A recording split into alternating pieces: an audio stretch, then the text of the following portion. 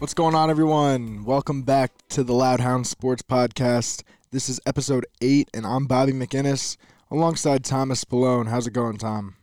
I'm doing pretty good. I'm excited for another week. We got a few good topics to talk about today, so you want to get right into it? Yeah. So without any further ado, there's been a lot of talk as far as the NCAA goes, and it's hot right now because of James Wiseman, who's a basketball player for Memphis, and Chase Young, who plays for Ohio State.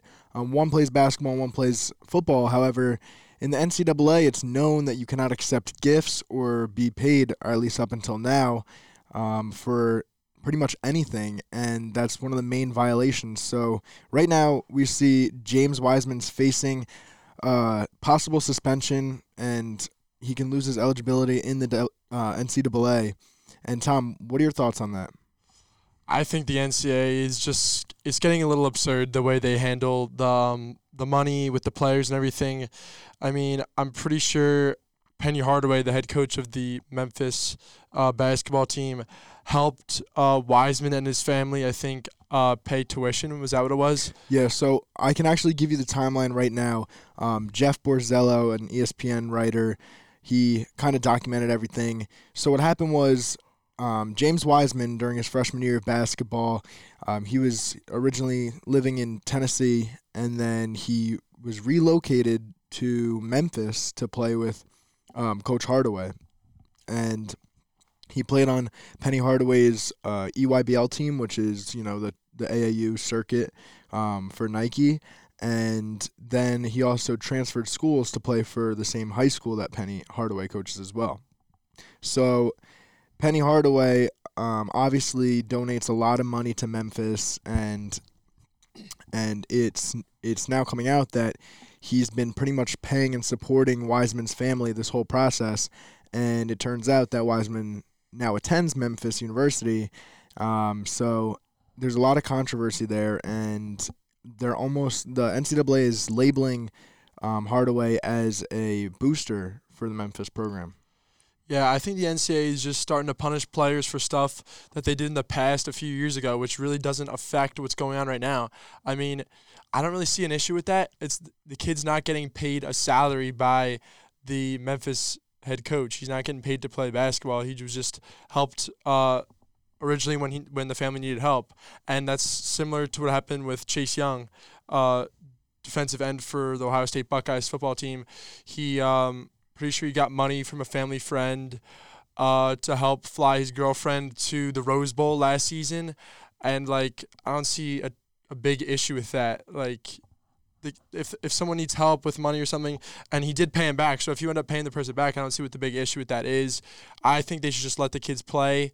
Enough of this violation of NCAA rules. We all know in a few years that these NCAA players are going to be getting paid an actual salary, which they deserve to be getting paid, because if you're not going to let a college player go straight to the NBA or NFL out of high school and make the salary they deserve, and with all the endorsements, but now at least the players are allowed to do endorsements in college. But if they're not going to be making the money they deserve right away, then you should at least let them get some sort of salary in college, because if they're that good of a player, they deserve it.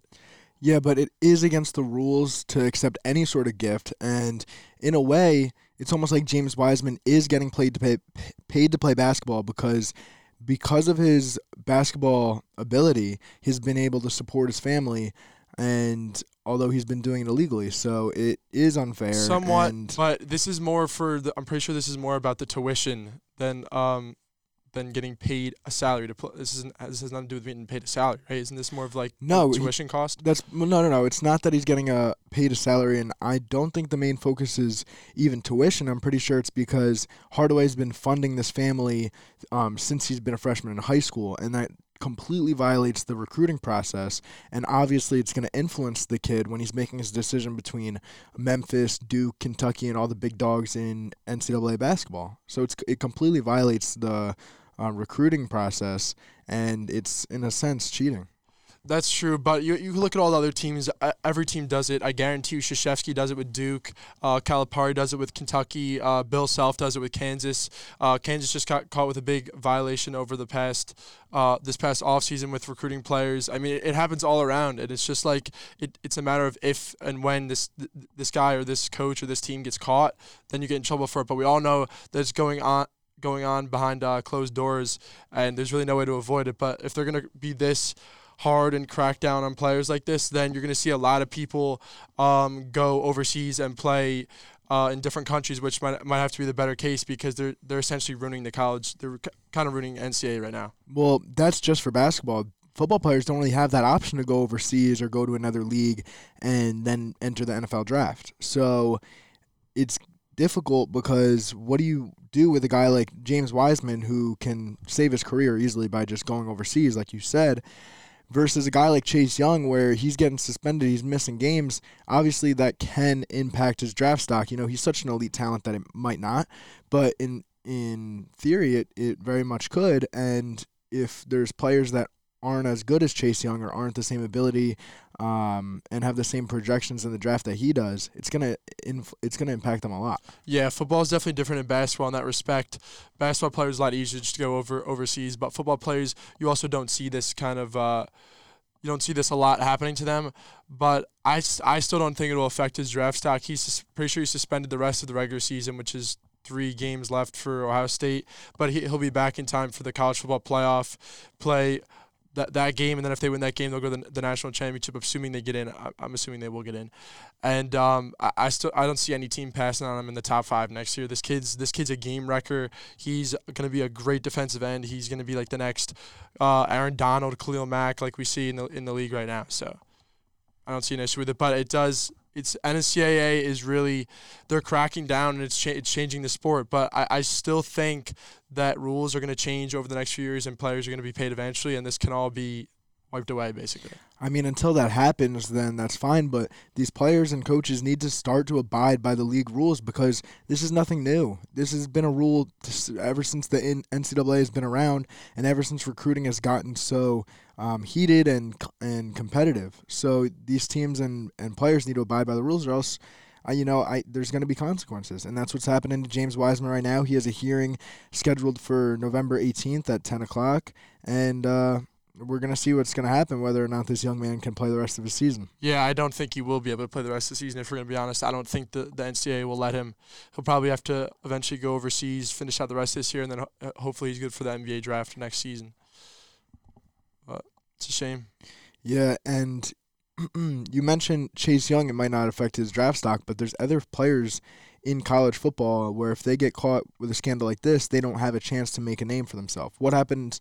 What would have happened if Chase Young got hit with this earlier in his college career?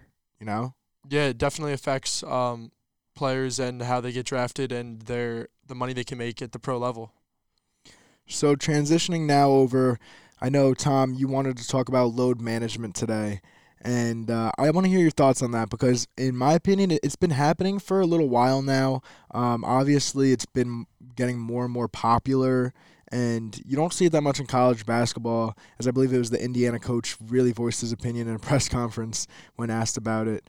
He said that it was stupid, he doesn't believe in it, and that you don't do that in college. He said, didn't Kawhi just get fined for saying load management? So I want to hear your thoughts about it. Obviously, it's happening, and teams are giving their star players like days off, essentially, to rest up for future dates. And I just want to hear your thoughts. Yeah, I personally think that load management is an absolute joke, and there's no need to have a player be rested for load management. If you're injured, obviously that's a good excuse to take a rest day or take an off day from practice. But if you're perfectly healthy and you're playing the sport you get paid to play, you should be playing all 82 games if that's an NBA season, or a college season, all 35 roughly games. MLB, we see it too. A few rest days, but that's different. You're playing 162 games.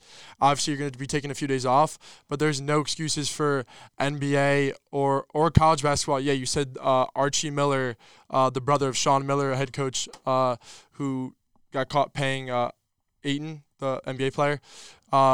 his brother Archie Miller was asked yesterday in a press conference about load management because he played one of his players 4 minutes because he was coming off an injury. He said this had nothing to do with load management. I personally do not believe in load management. I was just resting him a little bit because he was coming back from an injury. But load management, you didn't see it up until these past few years, and it started in the NBA, and it started specifically with LeBron James, the beloved LeBron James.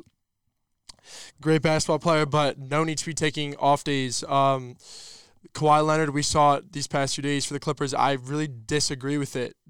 If you have a great player in a sport, he should be playing every game unless he's dealing with an injury, and you want to be out there to help your team. And if you're taking load management days, that's just not helping your team out. Yeah, I definitely see what the teams are trying to do, and I see what the players are believing in right now. It's an 82-game season. It's very long. Some days you go back-to-back. Other days you have, a rest day in between here and there. Although the NBA season is a lot more rigorous than people think. It's not your typical, like in the NFL, they play once a week. Obviously, there's a lot more contact and hard hitting, and they need those rest days. However, it is a long season. You want to make sure that you're healthy down the stretch, especially for these better teams that, like you said, LeBron, Kawhi, that they play on. They're going to be playing postseason basketball, so it's almost in the best interest for the team if they rest up and make sure that they're good to go. That's true, but you also look at a sport like the NHL, hockey. They play almost the same exact schedule as the NBA. They roughly play like 2 to 3, sometimes 4 games a week. They have the same exact amount of games, 82-game season, and you don't see one player in the hockey league taking a quote-unquote load management day.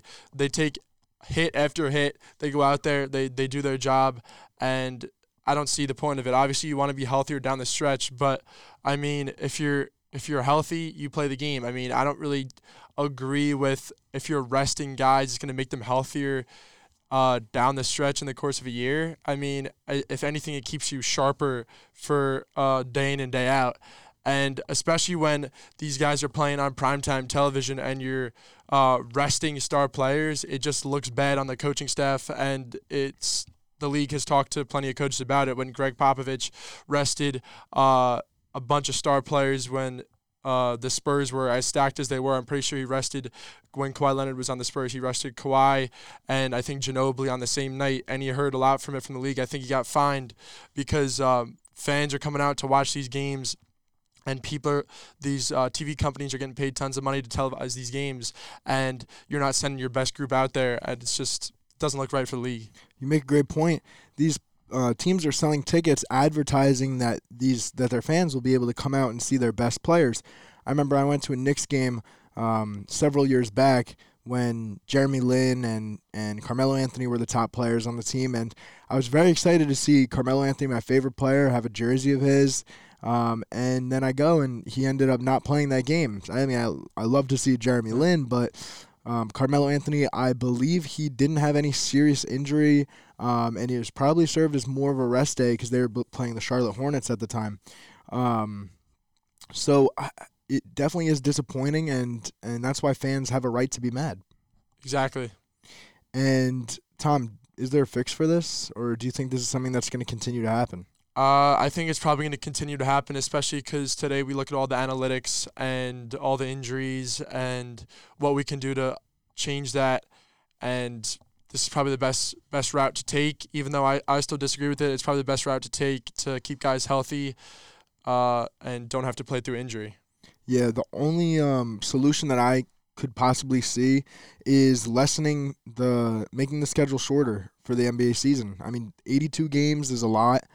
And then they all play, 7-game series in postseason. So I am totally in favor of having a shorter season or having a less amount of games in the season, so these teams have more days breaks in between their games. That could be something to look forward at as the seasons go on. But I think they did make a change in a few of the back-to-backs throughout the season. I think they tried to limit that, the amount of games you play from back-to-back nights, obviously, and which is probably a smart idea to spread the games out. That way you have more recovery time in between games.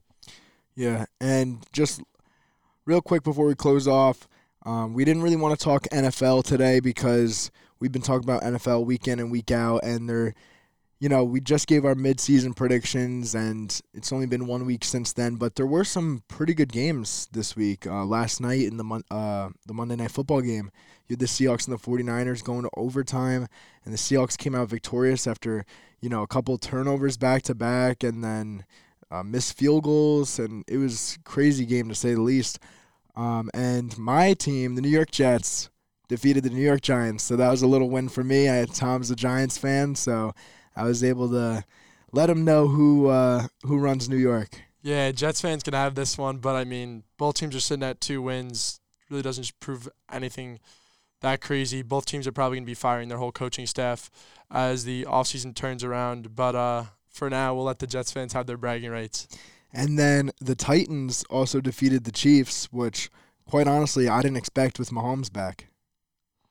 Yeah, that was a crazy game. I honestly thought the game was kind of over once once Mahomes threw that touchdown to Tyreek Hill to make it, I think, a 9 or 10 point game. It was 2 possessions, and then Tannehill.